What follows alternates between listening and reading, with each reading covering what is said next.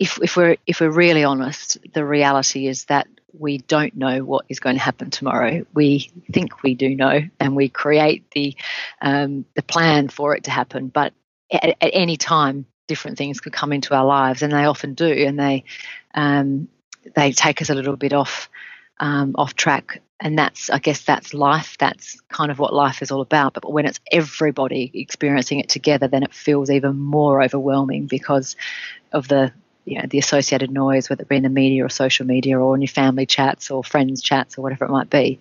It's like the only thing that people are talking about. So I think that there's something around, why we like goals, because they like us feel in control. And then the flip side is that actually at any time throughout our lives, things can change that flip our goals on their heads.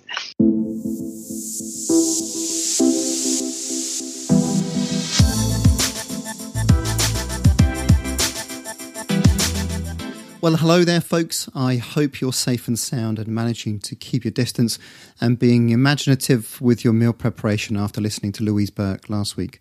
Well, welcome to the Supporting Champions podcast with me, Steve Ingham. Now, this is the third in a series of special episodes focused on supporting and championing you during this challenging time where we're all feeling the threat of COVID-19. We're at the very least required to take responsibility for our actions in society, for each other, and we're also then experiencing change. And so this episode is all about our mental skills and how we might be thinking about change and the challenges that we're under. And so in this episode, I talked to Dr. Andrea Furst, who is a performance psychologist at Mental Notes. And Andrea has had a highly successful career supporting some of the highest performing teams to the highest performances. She has worked in Australia and in Singapore and now based in the UK. And she's supported the Australian kayak team, Singapore sailing, GB hockey, is widely sought after in professional sports and supporting business leaders. And Andrea brings a really grounded, pragmatic approach to her practice, and she's thoughtful, intuitive, but also shrewd and a real no-nonsense approach to her. And in this conversation, we discuss some of the emotions and challenges that everyday people and athletes will be experiencing during this lockdown period, and what methods and ways of thinking can help people cope and thrive. And what I really enjoyed about this conversation was not only hearing about the mental models and ideas that can help people cope with change, but I was also compelled by her approach of putting human needs first on the path towards self-discovery.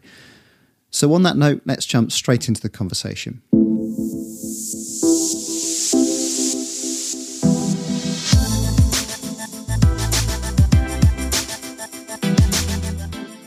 Well, very warm welcome to the podcast, Andrea. Great to have you on. Thank you very much. And now we've been trying to arrange a podcast recording for maybe a couple of years. That is the truth.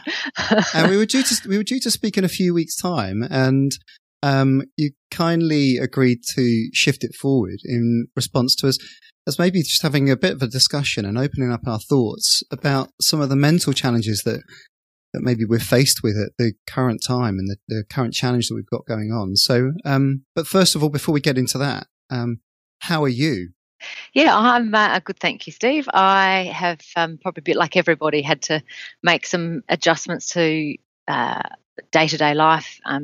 Being in an Olympic year for me, it's meant that travel and such has stopped completely, which is again like everybody in the world.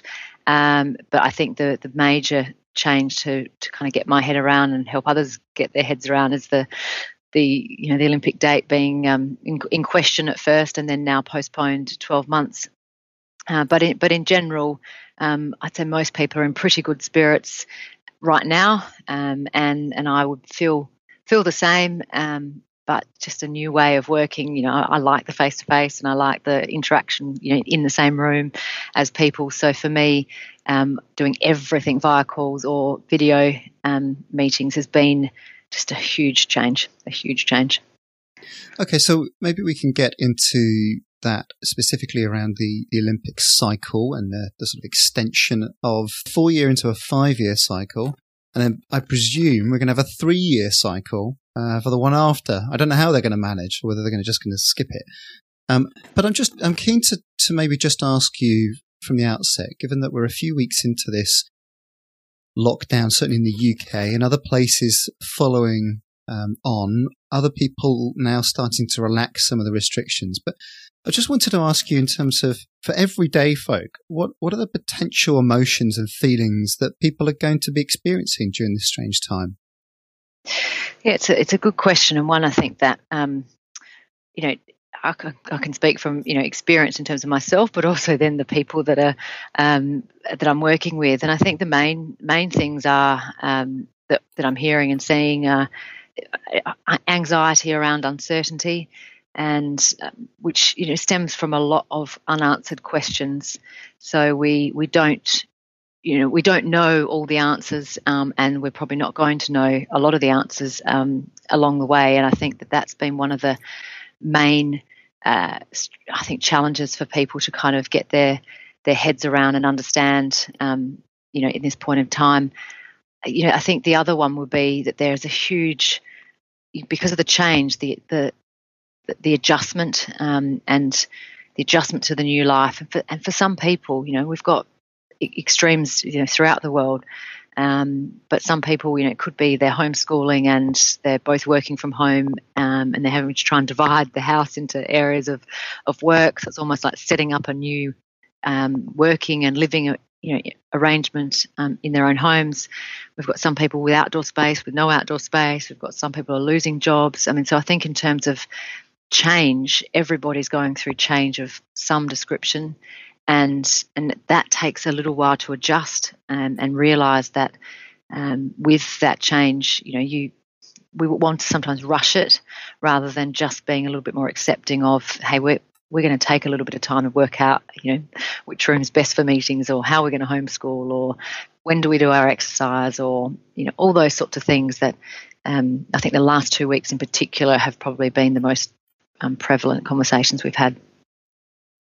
Yeah, that uncertainty, as much as anything, obviously people's livelihoods or indeed people that they care for might be ill, for example. But equally the uncertainty of when it might end. That I think we like to work with finish lines.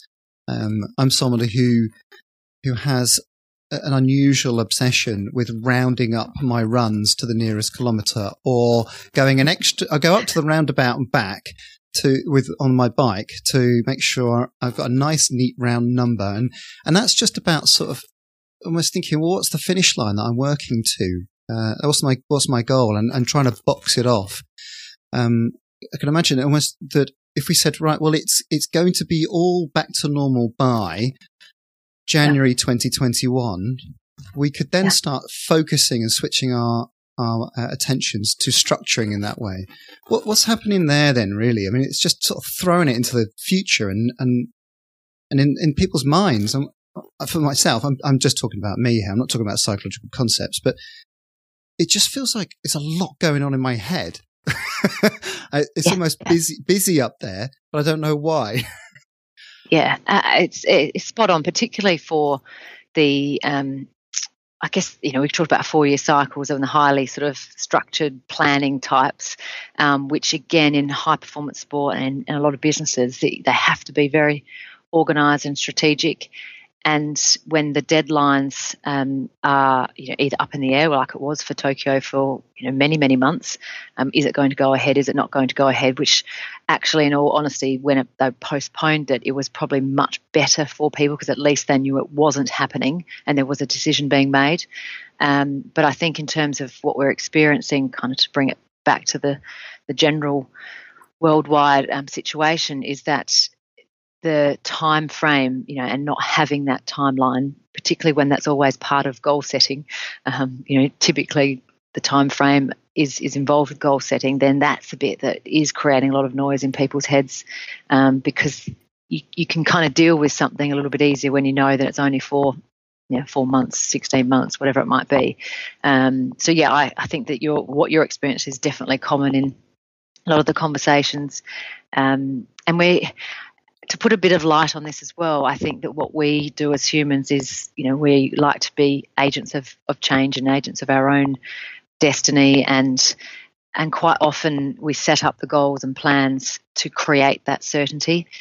But if we're really honest, the reality is that we don't know what is going to happen tomorrow. We think we do know, and we create the plan for it to happen. But at any time, different things could come into our lives, and they often do, and they take us a little bit off track. And I guess that's life. That's kind of what life is all about. But when it's everybody experiencing it together, then it feels even more overwhelming because of the associated noise, whether it be in the media or social media or in your family chats or friends chats or whatever it might be. It's like the only thing that people are talking about. So I think that there's something around, why we like goals, because they like us feel in control. And then the flip side is that actually at any time throughout our lives, things can change that flip our goals on their heads.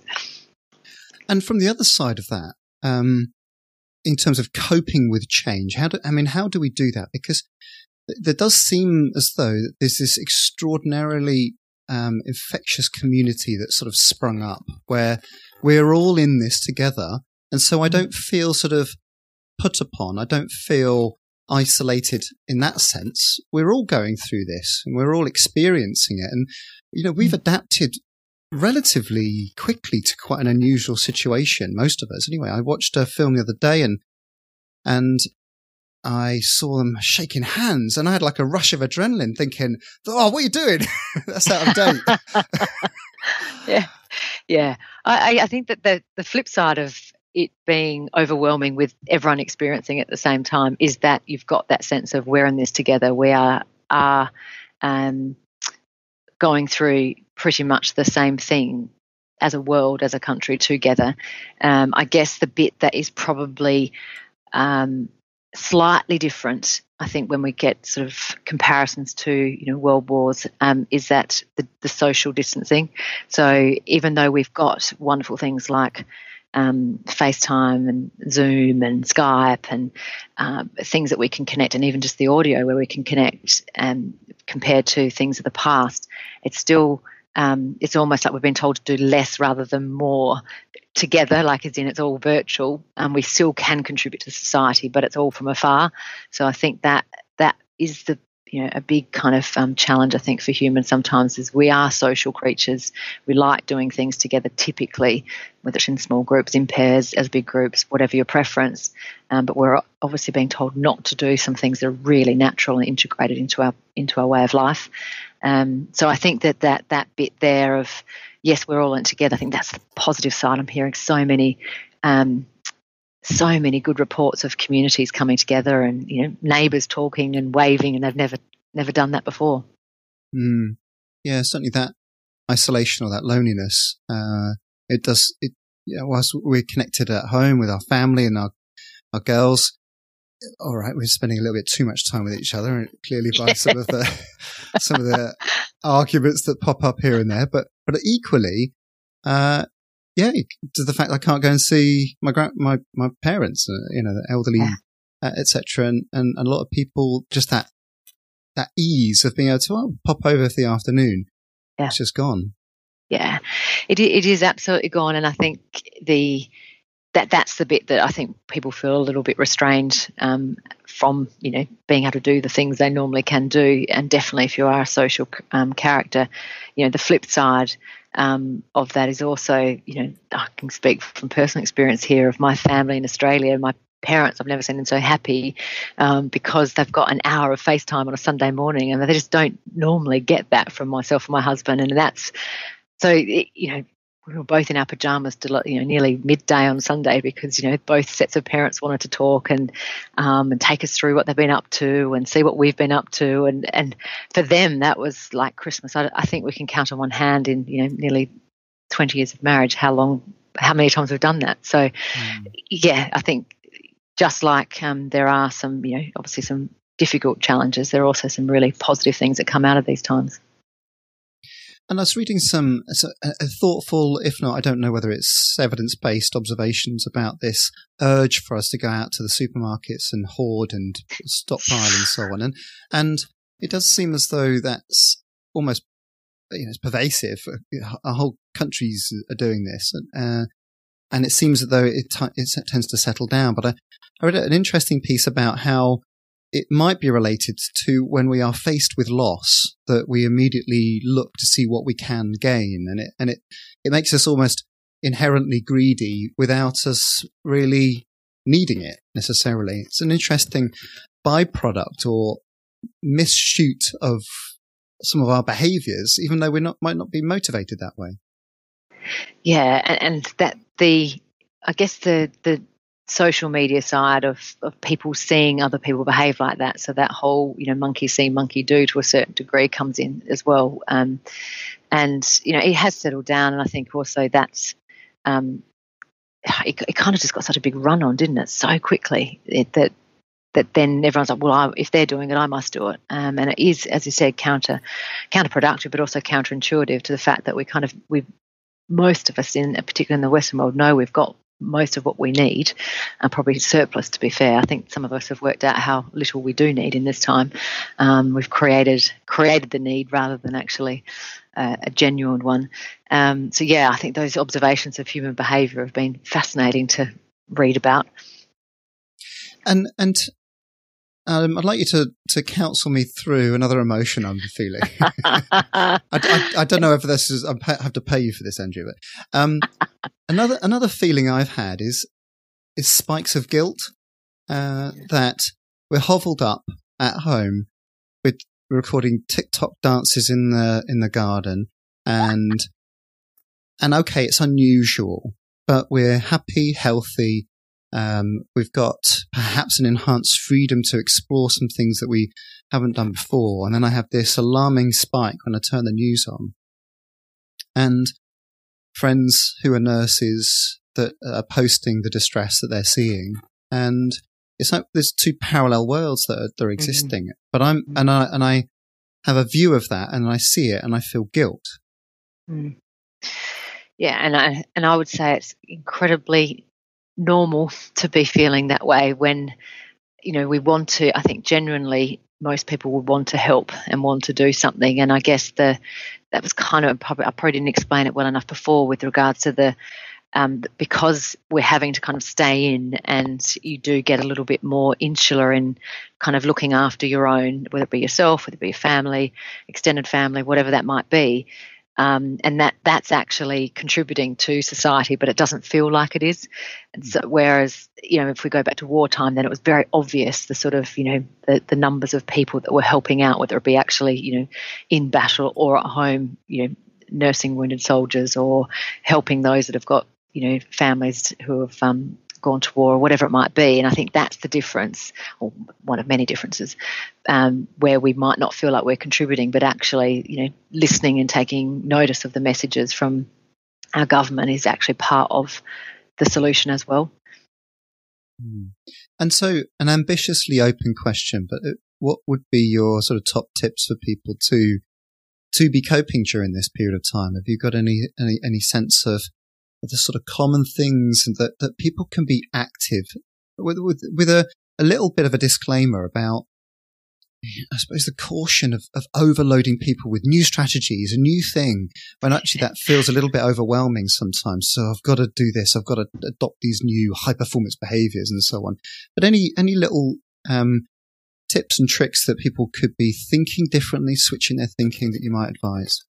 Yeah. I said this last week, and I think it still remains the same, is that it became quite apparent that it is going to be a marathon rather than a sprint. And I think that the world I occupy, whether it be, for the own expectations I have on myself and my career and my life, as well as, the high performance environments I work within, is that it's easy to think, as you said, like, let's learn new things, let's make use of this time, let's, there was new languages, new courses. I mean, probably similar to you, I dare say, in our social media feeds or in our email inboxes, there are loads and loads of,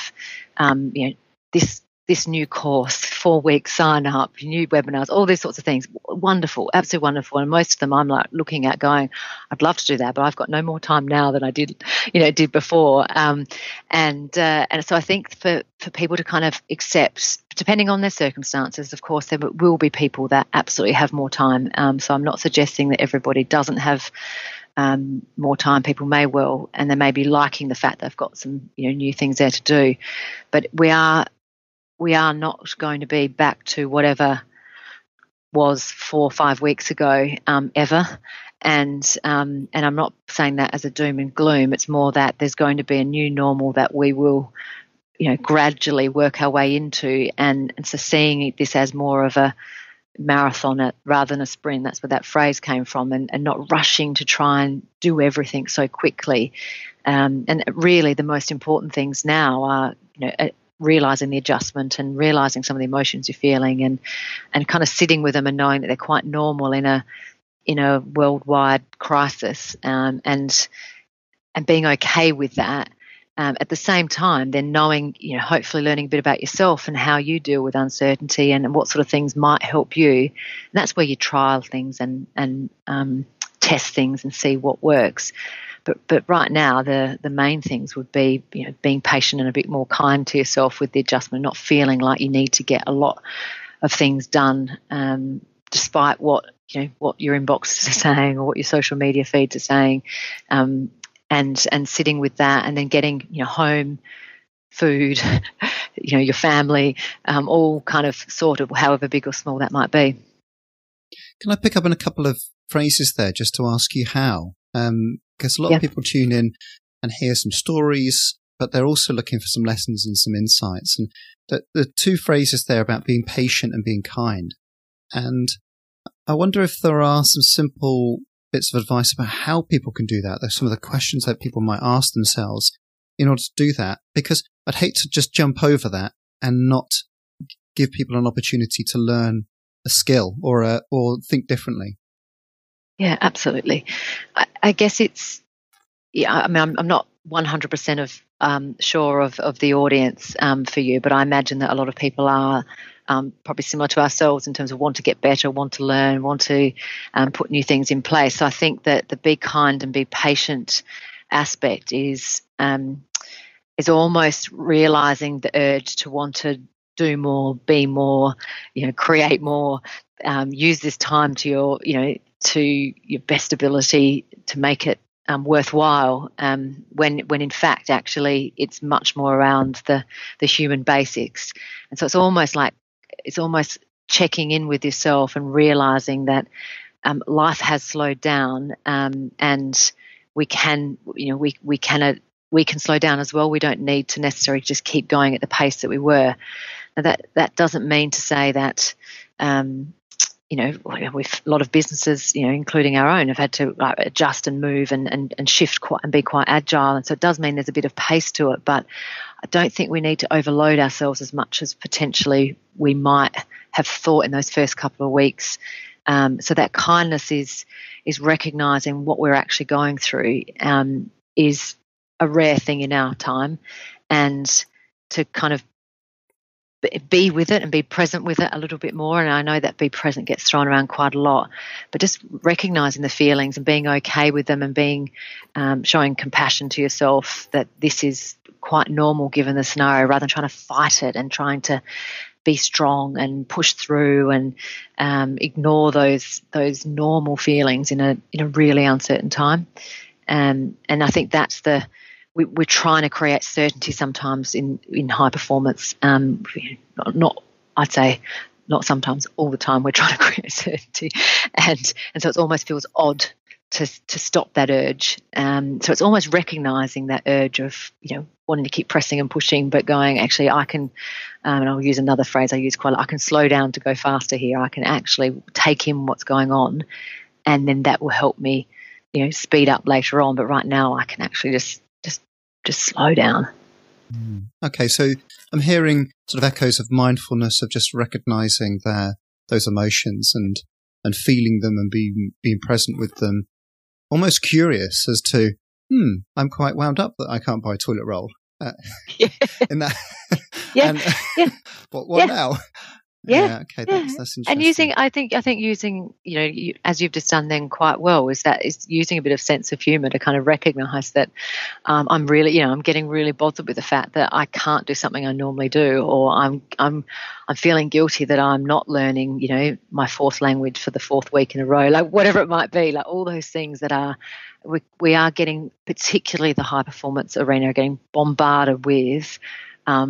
Here's an opportunity to do more, do more, do more, do more. And I think that even without this, I would be probably saying we all need to slow down, actually, because we think we're being quite clever and efficient. But in fact, sometimes we're jamming life packed full of loads of things and we're actually not making the progress we think we're making.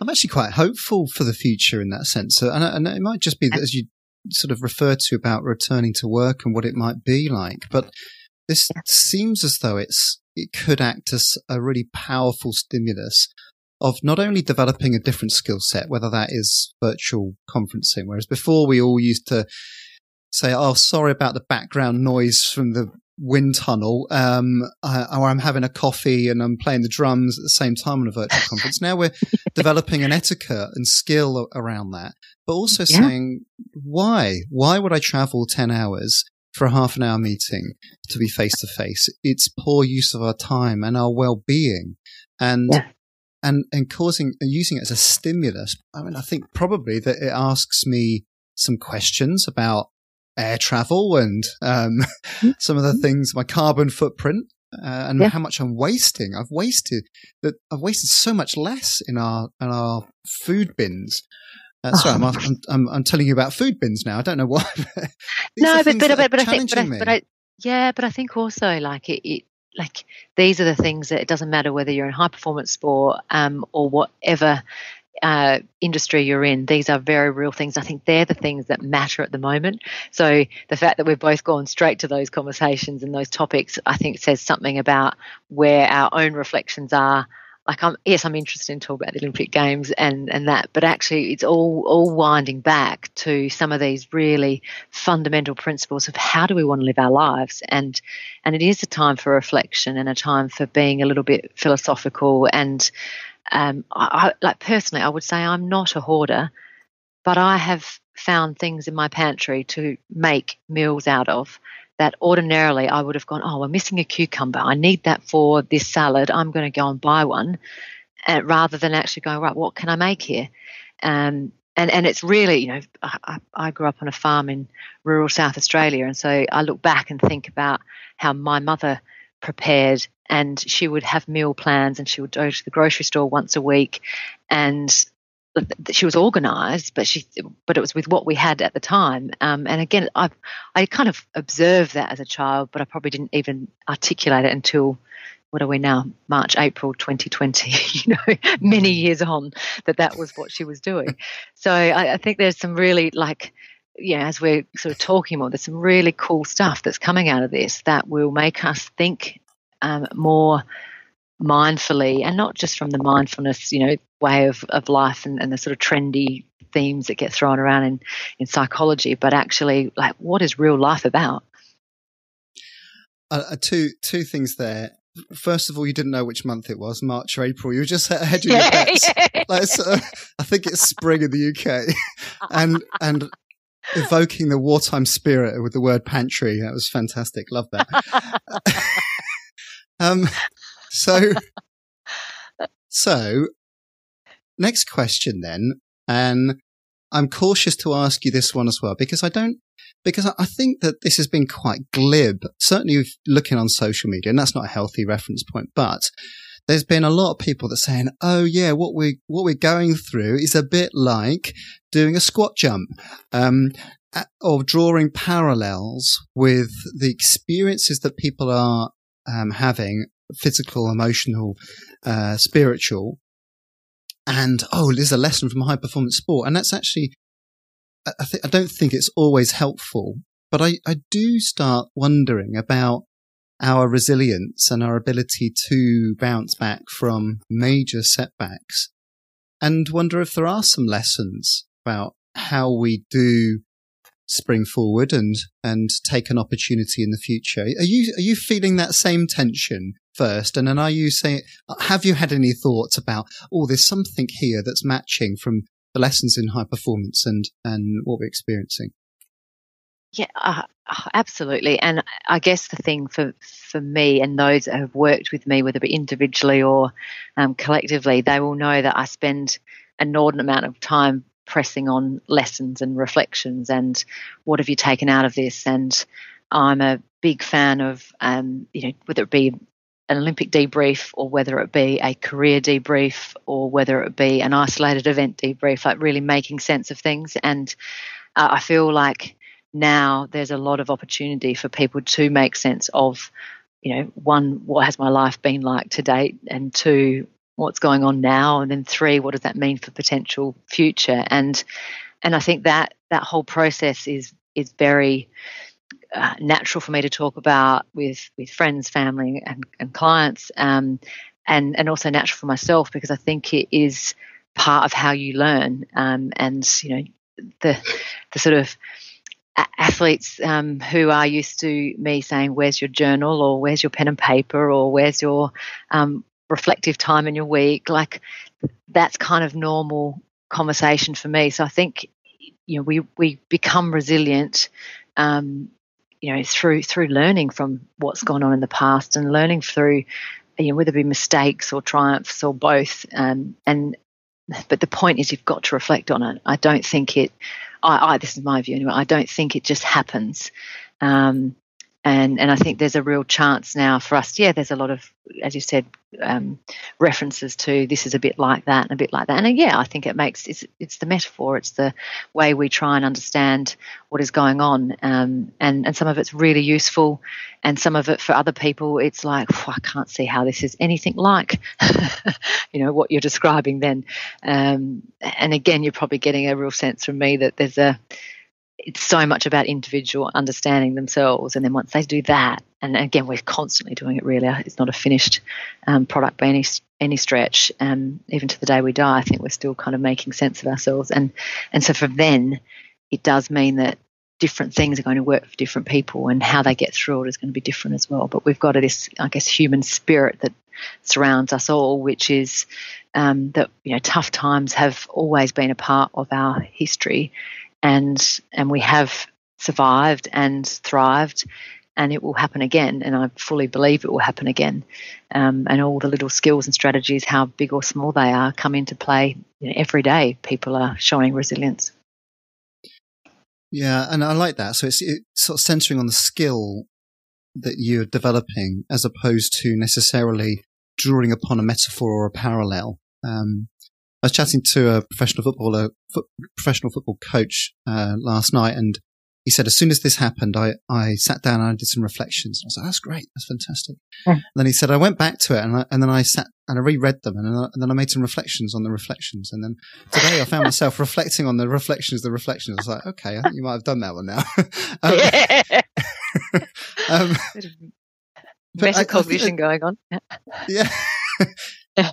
There's also that developing the ability to communicate and express yourself that I think is often neglected in working with people, that you're so busy, you're focused on what are we doing and how are we doing it, and getting a grasp on things. Actually, just simply taking some time to be able to upgrade your skill to communicate to others how you're getting on, because the deadlines have changed, because for some athletes, they just don't know when it's going to restart.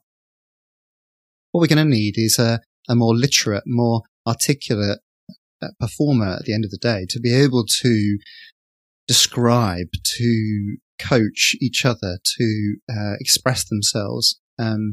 Is that something that you're sensing too, or starting to get your head around? It absolutely is. It is. I guess particularly working in team sports, that's such a huge benefit for individual athletes to be able to do, even if it's on a one-on-one basis or it's in a collective team environment where they're able to, express, or first of all, understand how they're feeling, and then expressing how they're feeling and explain themselves. And that is an ongoing piece of work in every team I'm working with, as well as individual clients, even though their ability to express how they're feeling to me, because it's the questions we ask and the prompting and the nudging and then the explaining of why we've done that to kind of get them to understand what they've just gone through in terms of their understanding of themselves, and then being able to articulate it. So I agree wholeheartedly that that's a skill, and I agree wholeheartedly that it's something that we are working on all the time, in the athlete population as well as in the workforce outside of sport, and even in the coaches in sport are getting. We see some of the fantastic examples of those who are wonderful, not speech makers. They're just wonderfully authentic in the way that they express themselves, and they're not the same. They're all unique, but they are definitely finding their way of sharing their voice, of sharing how they feel and why they feel the way they do. Yeah, I'm certainly thinking some of the athletes that you've worked with or that I've experienced or have come across, the hockey players and that you've had the chance to work with. It'd be great to hear some of your reflections from the previous cycles that you've worked with them. I'm thinking about many setbacks that they've experienced, but also that they've taken their opportunities, and you've been a prominent developer in that system. But just as you say, that the ability to communicate what they've experienced, it seemed as though it was so well refined right off the bat. And during that experience, I remember listening to Alex Danson. It was 2014, 2015, just thinking, God, you are so self-aware. You are able to express what is going on. You're not just focused on the training session and the skill you've got to develop. You are super aware of what's going on around you. Yeah, she's incredibly articulate. Alex Danson is incredibly articulate. I think that, if all is said and done with whether we get to Tokyo, whenever we get to Tokyo, again, whether it's with the hockey girls or some of the sailors I'm working with, towards Tokyo in terms of the Olympic sports, or to be fair, any of the athletes I work with, the main thing I want them to do from my perspective is to understand themselves. And as I said earlier, it's not about creating an understanding and then that gets sort of documented and that's you for the rest of your life. It's an ongoing process, but the time at which we've got them in their journey through life is what I would like them to think about and say, okay, you started in the program, say this cycle in 2017, and we exit in 2020, whether it's or 2021, and whether you stay or go or whatever happens, I'd like to think that in this period of time you've learnt more about yourself as a person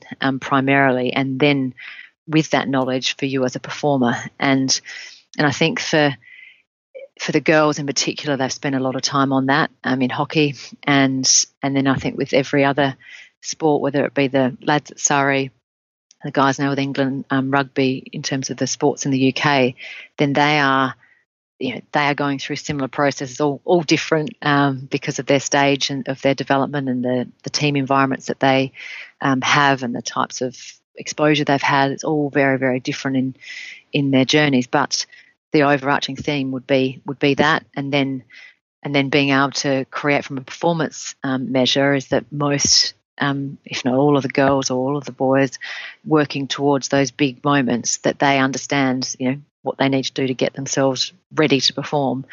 They're kind of, if I had to say, they're the two or three basics of the lessons and the pieces of work. They would be the main things. So, to hear, going back to your comment around the girls being very articulate and the way they express themselves. Some of that is, their own, again, their journey, their upbringing, their education, their life experiences, as well as some of the things that we've worked on as a squad. But that to me is so important because then they walk out of that program and they can transfer those skills to so many other things. And I think that's a really good piece of work that if we look at times like now, if people aren't taking stock of what they know about themselves, to date, then it's a great chance to do it. Great chance to do it. So if that's one of the characteristics of the support that you provide as a psychologist to athletic performers, business performers, etc., how do you class that? Is that because I'm not hearing necessarily the outcome goal? I'm not hearing necessarily as much, but could be a process goal or a support. I'm hearing something deeper that's almost about the experience and almost existential understanding. So you exist. Let's get our heads around that. And that you're talking there about the transfer of learning out after they've finished, but how do you map that to performance every day? So two questions there about how do you think about that type of support that is self-awareness, big bedrock of high performing people, but also how it translates to performance on the pitch or on the water. I think the process would be, one that's the reflection, whether it be individual or as a team or with a psychologist, with me to kind of go, okay, what strengths, weaknesses, overplayed strengths, super strengths, like all that sort of, basic fundamentals of awareness from an athletic and a personal point of view. And then from there are, whether it be using personality profiles, whether it be using feedback from others, it's almost like this culmination of what do you know about yourself to date and what has helped you understand that and understanding their life experience as well, that's created some of the beliefs and values that they've got in place. And so it's not a piece of work that for me is we started on January 1st 2017 and we finish March 2017 when they first joined the cycle. It is like this is ongoing, and in fact we have a Google document that they kind of just add to as and when, and it's live, and it's meant to be live for that very reason. So it's not so much that it's a piece of homework that starts and finishes. So the process, I guess, is that the first of all the education, that pay attention to what's going on and test and try and understand yourself and learn from other people and your own experiences. So, but then I guess we pull it all together.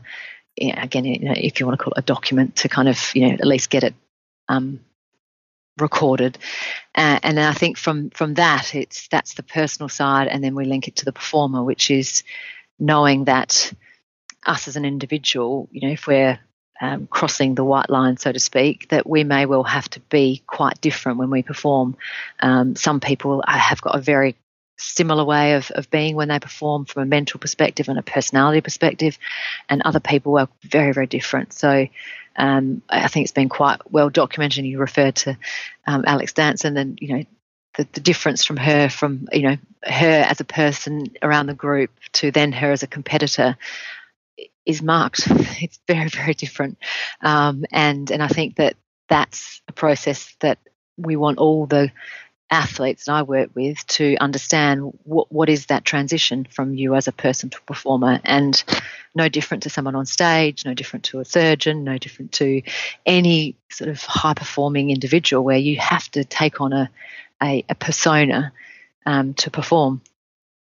And the gap, depending on the gap, then that feeds back to how much we recover psychologically, and we talk a lot about how we give back to ourselves to make sure that the person gets looked after when they're constantly having to perform. So that links back into the sports science, sports medicine recovery piece from a psychological aspect, but also from a physical and physiological perspective. So I think that process is a constant, it's ongoing, and meanwhile, we're doing these because essentially we want each individual to be able to perform under pressure.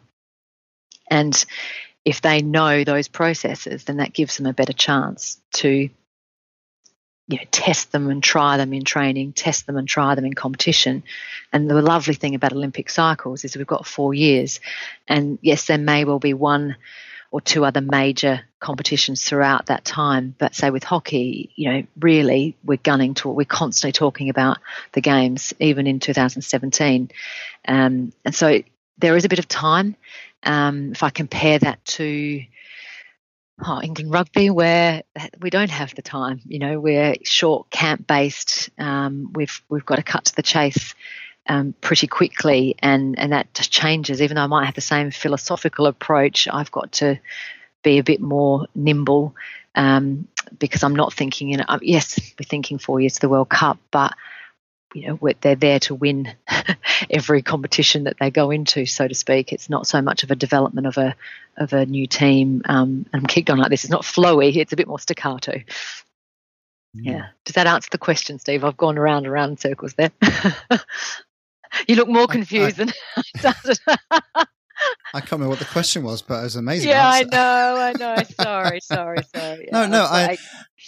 And so that gives me a perfect excuse to ask you another random question that's completely unlinked to your answer. Yeah. But so I'm hearing you know, that stretch for if someone's got a big gap to develop their persona under pressure, then that might mean that they've got to invest in recovery or reflection or processes to support them to help them bounce back or make sense of it. But I suppose one of the questions that's arisen in my mind listening to you is that assumed that they want to be engaged and conscious that if you're talking about teams, hockey, rugby, and even in boats, for example, that you're not necessarily talking about one-to-one consultations whereby somebody's approached you. I would like you to support me through this career change as a business person. If you're assigned to a squad, you're going to have a whole range of personalities, but that's going to vary in terms of how engaged people are. So I'm obviously going to ask you about the sticky end, because the people that are, really up for it and a bit of a puppy dog, I'll do it. What's next? Can give me a new idea. My tactic is always to help them prioritize.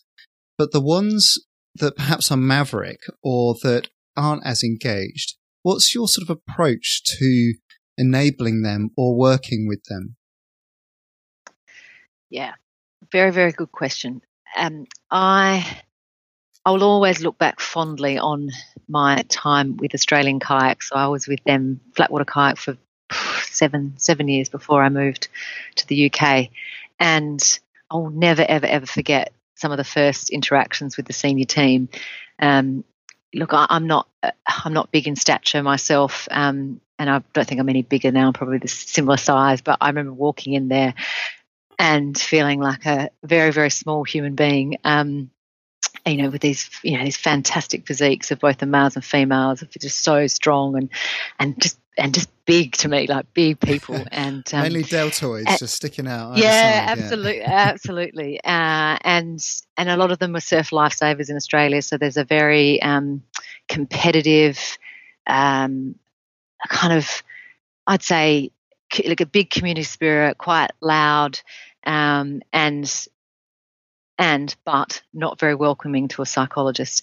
And so I spent 7 years in my head, come hell or high water, you will learn to appreciate psychology and you will learn to value what psychology has to offer. And it was a very strange experience because it was exactly what you just said then, which was my private practice clients seek me out, want to book an appointment, want to pay for it. It's structured. I'll see you next week or next fortnight, or here's the homework you do, and it's very organised and it's bliss. It's absolute bliss. These environments, like the kayaking one, I cleared the room in the first sort of instance. I've gone in there all really excited and feeling like this is my first national gig, and very quickly, once they knew who I was, the room was nearly empty.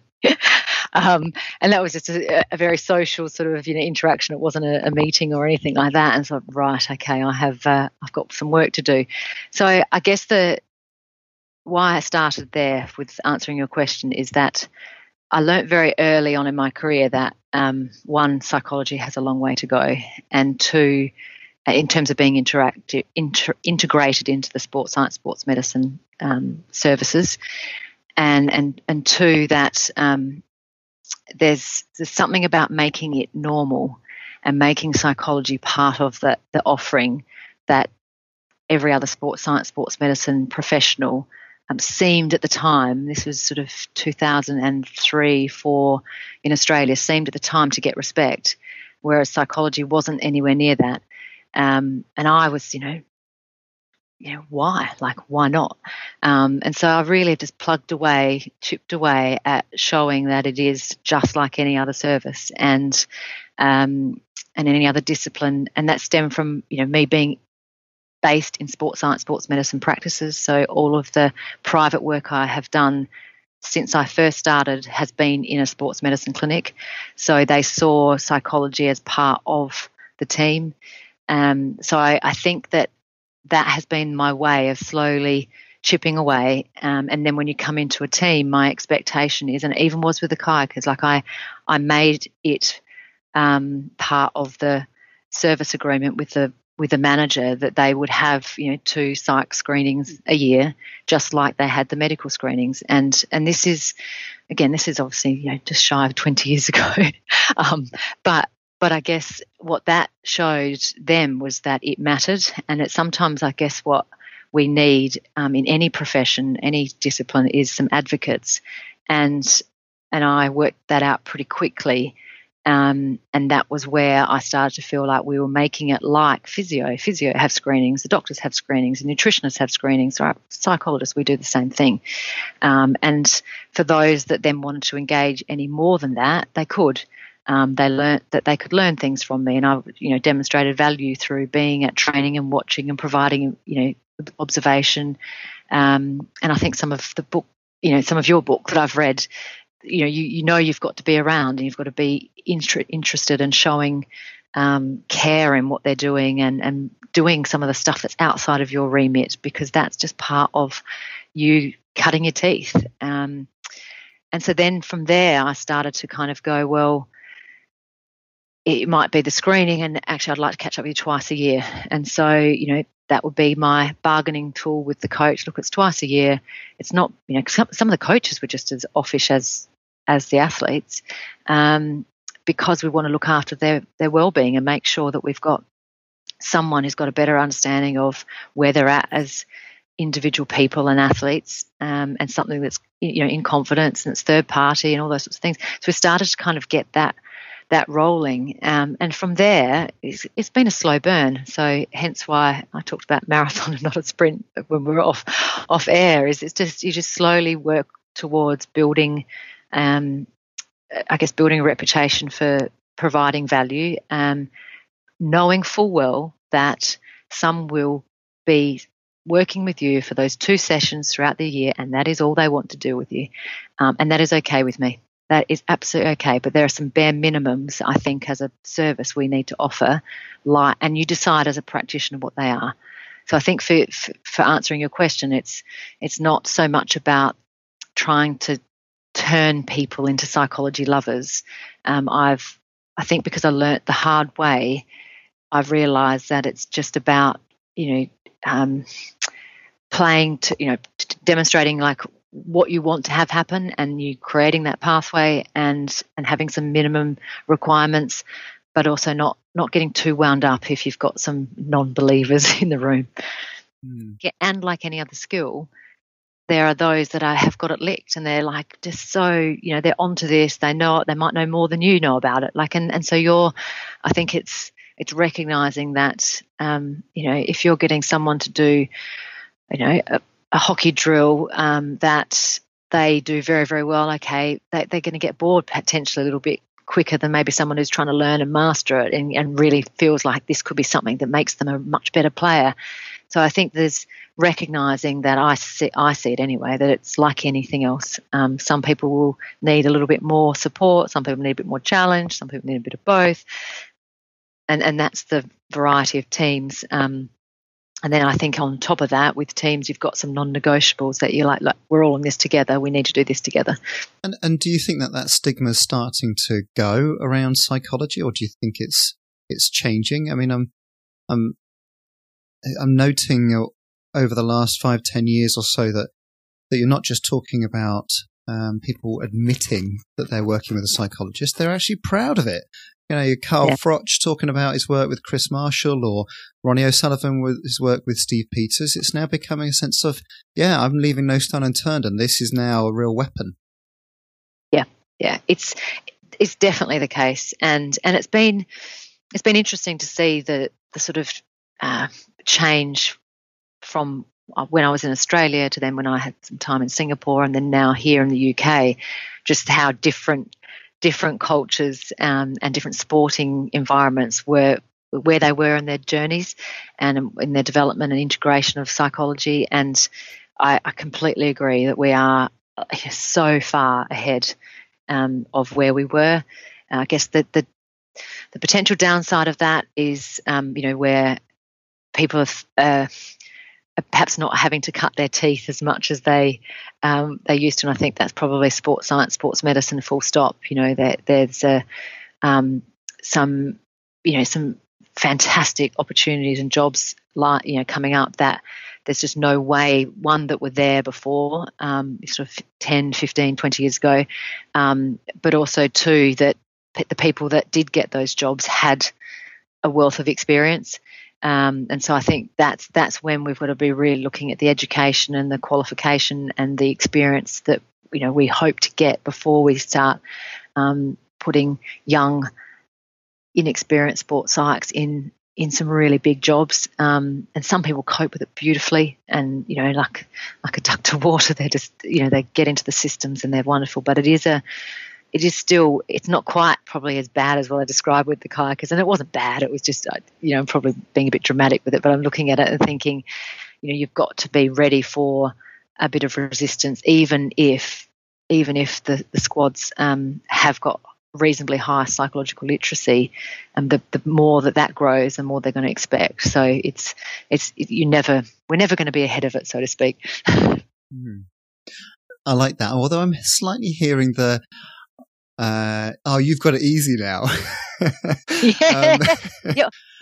I think we share a bit of that in terms of the jobs are we're nowhere near as many, and that's great. Like the industry has built up so much more than what it used to be. Yeah, I used to earn less than the PhD students, and I used to have to walk 100 miles to my work. And I think what it potentially does is that the door might be open, but there are different doors, and so it's easy and probably to look back and think, you've got some performers now who have grown up since the age of 15, recognizing the value of your service, and they're hungry for it. They know what they're doing with it, and they're demanding. And what that requires potentially is that practitioners have got to have different gears to them. They've got to be able to help athletes prioritize. They've got to be shrewd in the timing of the thing that they say at the key moment, because somebody who's hungry and adaptable in their thinking, if you just a throwaway comment about that might be interesting if you pursued that, they might be off and you could be distracting them. Yeah, so it's so true, and then that's the point around the fact that you're now getting athletes that are eager to find out about psychology or recovery, whereas again before there was probably some parts of it that were like or they'd do it in silence, they'd do it behind closed doors. And I've definitely had squads of athletes where they've been competing for spots, and one of them didn't want the rest to know that we were working together because she saw it as a competitive advantage. And this was, back in Australia in the early 2000s. And that was something that I found really fascinating. And then moved to Singapore, and I had, a real sense of how community-based they are and how much more they want to help each other. I remember having a pair of 470s, working with them, and the elder ones said, we think you should be helping the younger ones a bit more.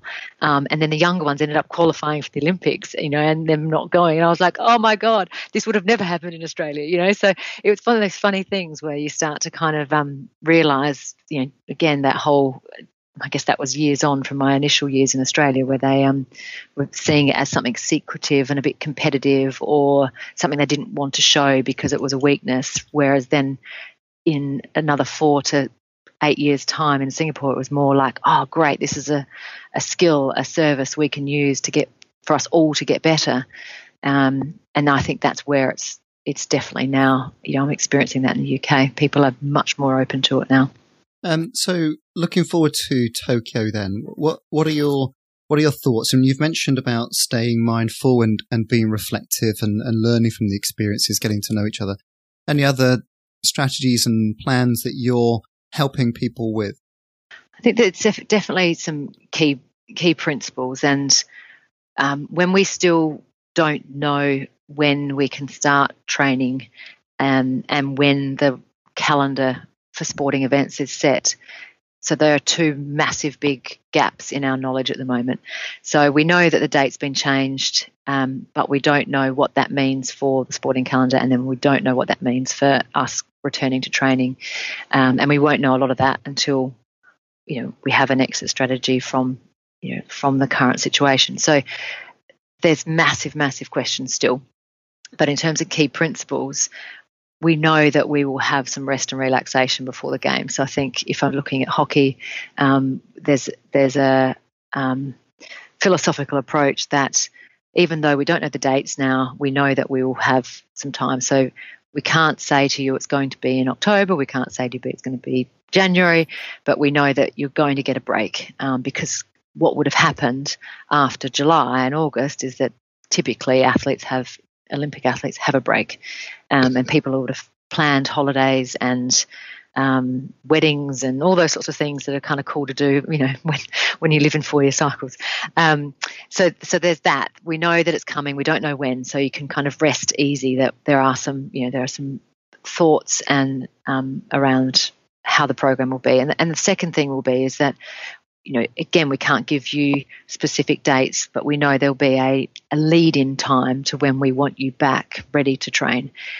So further to your original point right at the start when you said it's so much easier when you know that you've got these deadlines and timeframes, I think all we can do is keep reinforcing that there are no hard and fast dates, times, schedules. We cannot possibly even start sharing anything that we're thinking with you because it could change, and then we've just shared information for the sake of it because we're trying to make you feel a bit better. So there's a lot of communication and a lot of reiteration of nothing has changed. So I think there's those things, but those key principles I think are really important for us to keep in mind. So if people are worried about, am I doing enough now? Am I staying in shape? Can I take the foot off the gas a bit? Can I enjoy my summer holidays, or all those sorts of things? Of course you're going to get them. We just don't know when. And I think then the main practice is looking after people's health and well-being. So making sleep, diet, physical activity, connecting with your family and friends, a main priority. And if we're looking at team sports, we are trying to keep some connectivity via some more, I guess they're informal, formal catch-ups within the team. So we do small groups. Same thing with Surrey; they're doing small groups in their buddy groups with the leadership group, and then also some informal things. So group yoga, quiz nights, all those things that the girls or the guys can organise themselves, and the staff are doing things in their own groups. But it's just trying to keep that connectivity like you are in any other workplace, ready for when we get back together. And we're going to have to be a bit creative about when we get back together, how we do come back in the same place after everyone's had so much time apart. So I think they're the main things right now. Some athletes are wanting to get into visualization, and some athletes are wanting to use this time to do a bit more structured psychological skills training. But for most at the moment, it is just get settled, get yourself set up, and keep the communication going regularly. And some will want more, some will want less, but we are having some definite touch points that we're working towards. Some superb strategies there, Anna. I wonder if it's going to be quite an event next year when it all comes together. If the world is able to assemble together again. 10,000 athletes, 15,000 press, hundreds of thousands of spectators. It's going to be quite an event, isn't it? It's going to be almost quite emotional to see the human population gather behind a celebration of sporting endeavour. Yeah, I couldn't agree with you more. I think it was going to be unbelievable in Japan as it stood. I think everybody who's been part of the games or even watching from afar, just knows, even without knowing, knows that Japan's going to, do a fantastic job. So yeah, it's almost going to be a very, representation of, where the world's been and where the world is come 2021. So yeah, it'll be a fantastic event. And I think at the moment it's just, as I said, so many unanswered questions that it's just about controlling what we can and focusing on what we can influence, and people learning a bit about themselves along the way, I should say. And so, last question for me then, Andrea. What's next for you? I am going to enjoy Easter, I think, in some way, shape or form, on a very, very small scale, obviously just my husband and I. But I think it's 4 days of very little work, which will be nice. I haven't scheduled any calls or any meetings.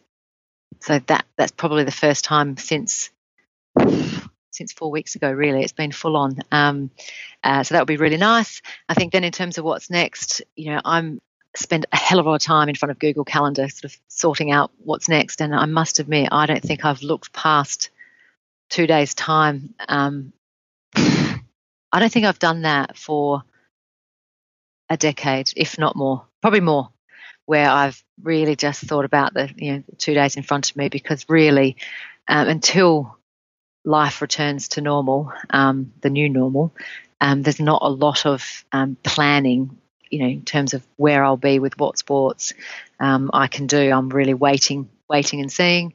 And then I guess, similar to what we've talked about earlier, is that there's a really good opportunity to, for me to think about different ways of working, workshopping online and things like that, might be able to get my creative mind working on as well.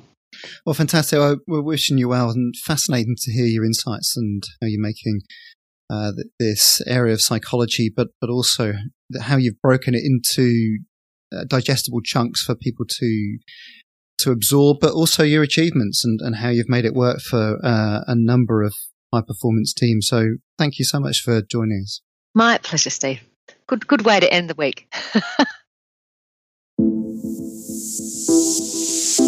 You can follow Andrea on Twitter at Andrea Furst and have a look at her website called mentalnotespsych.com. You can follow us on Twitter at support_champs and me at Ingham_Steve. Check out our LinkedIn Supporting Champions page, and you can also join our Facebook Performance People community. Have a look at the links in the show notes.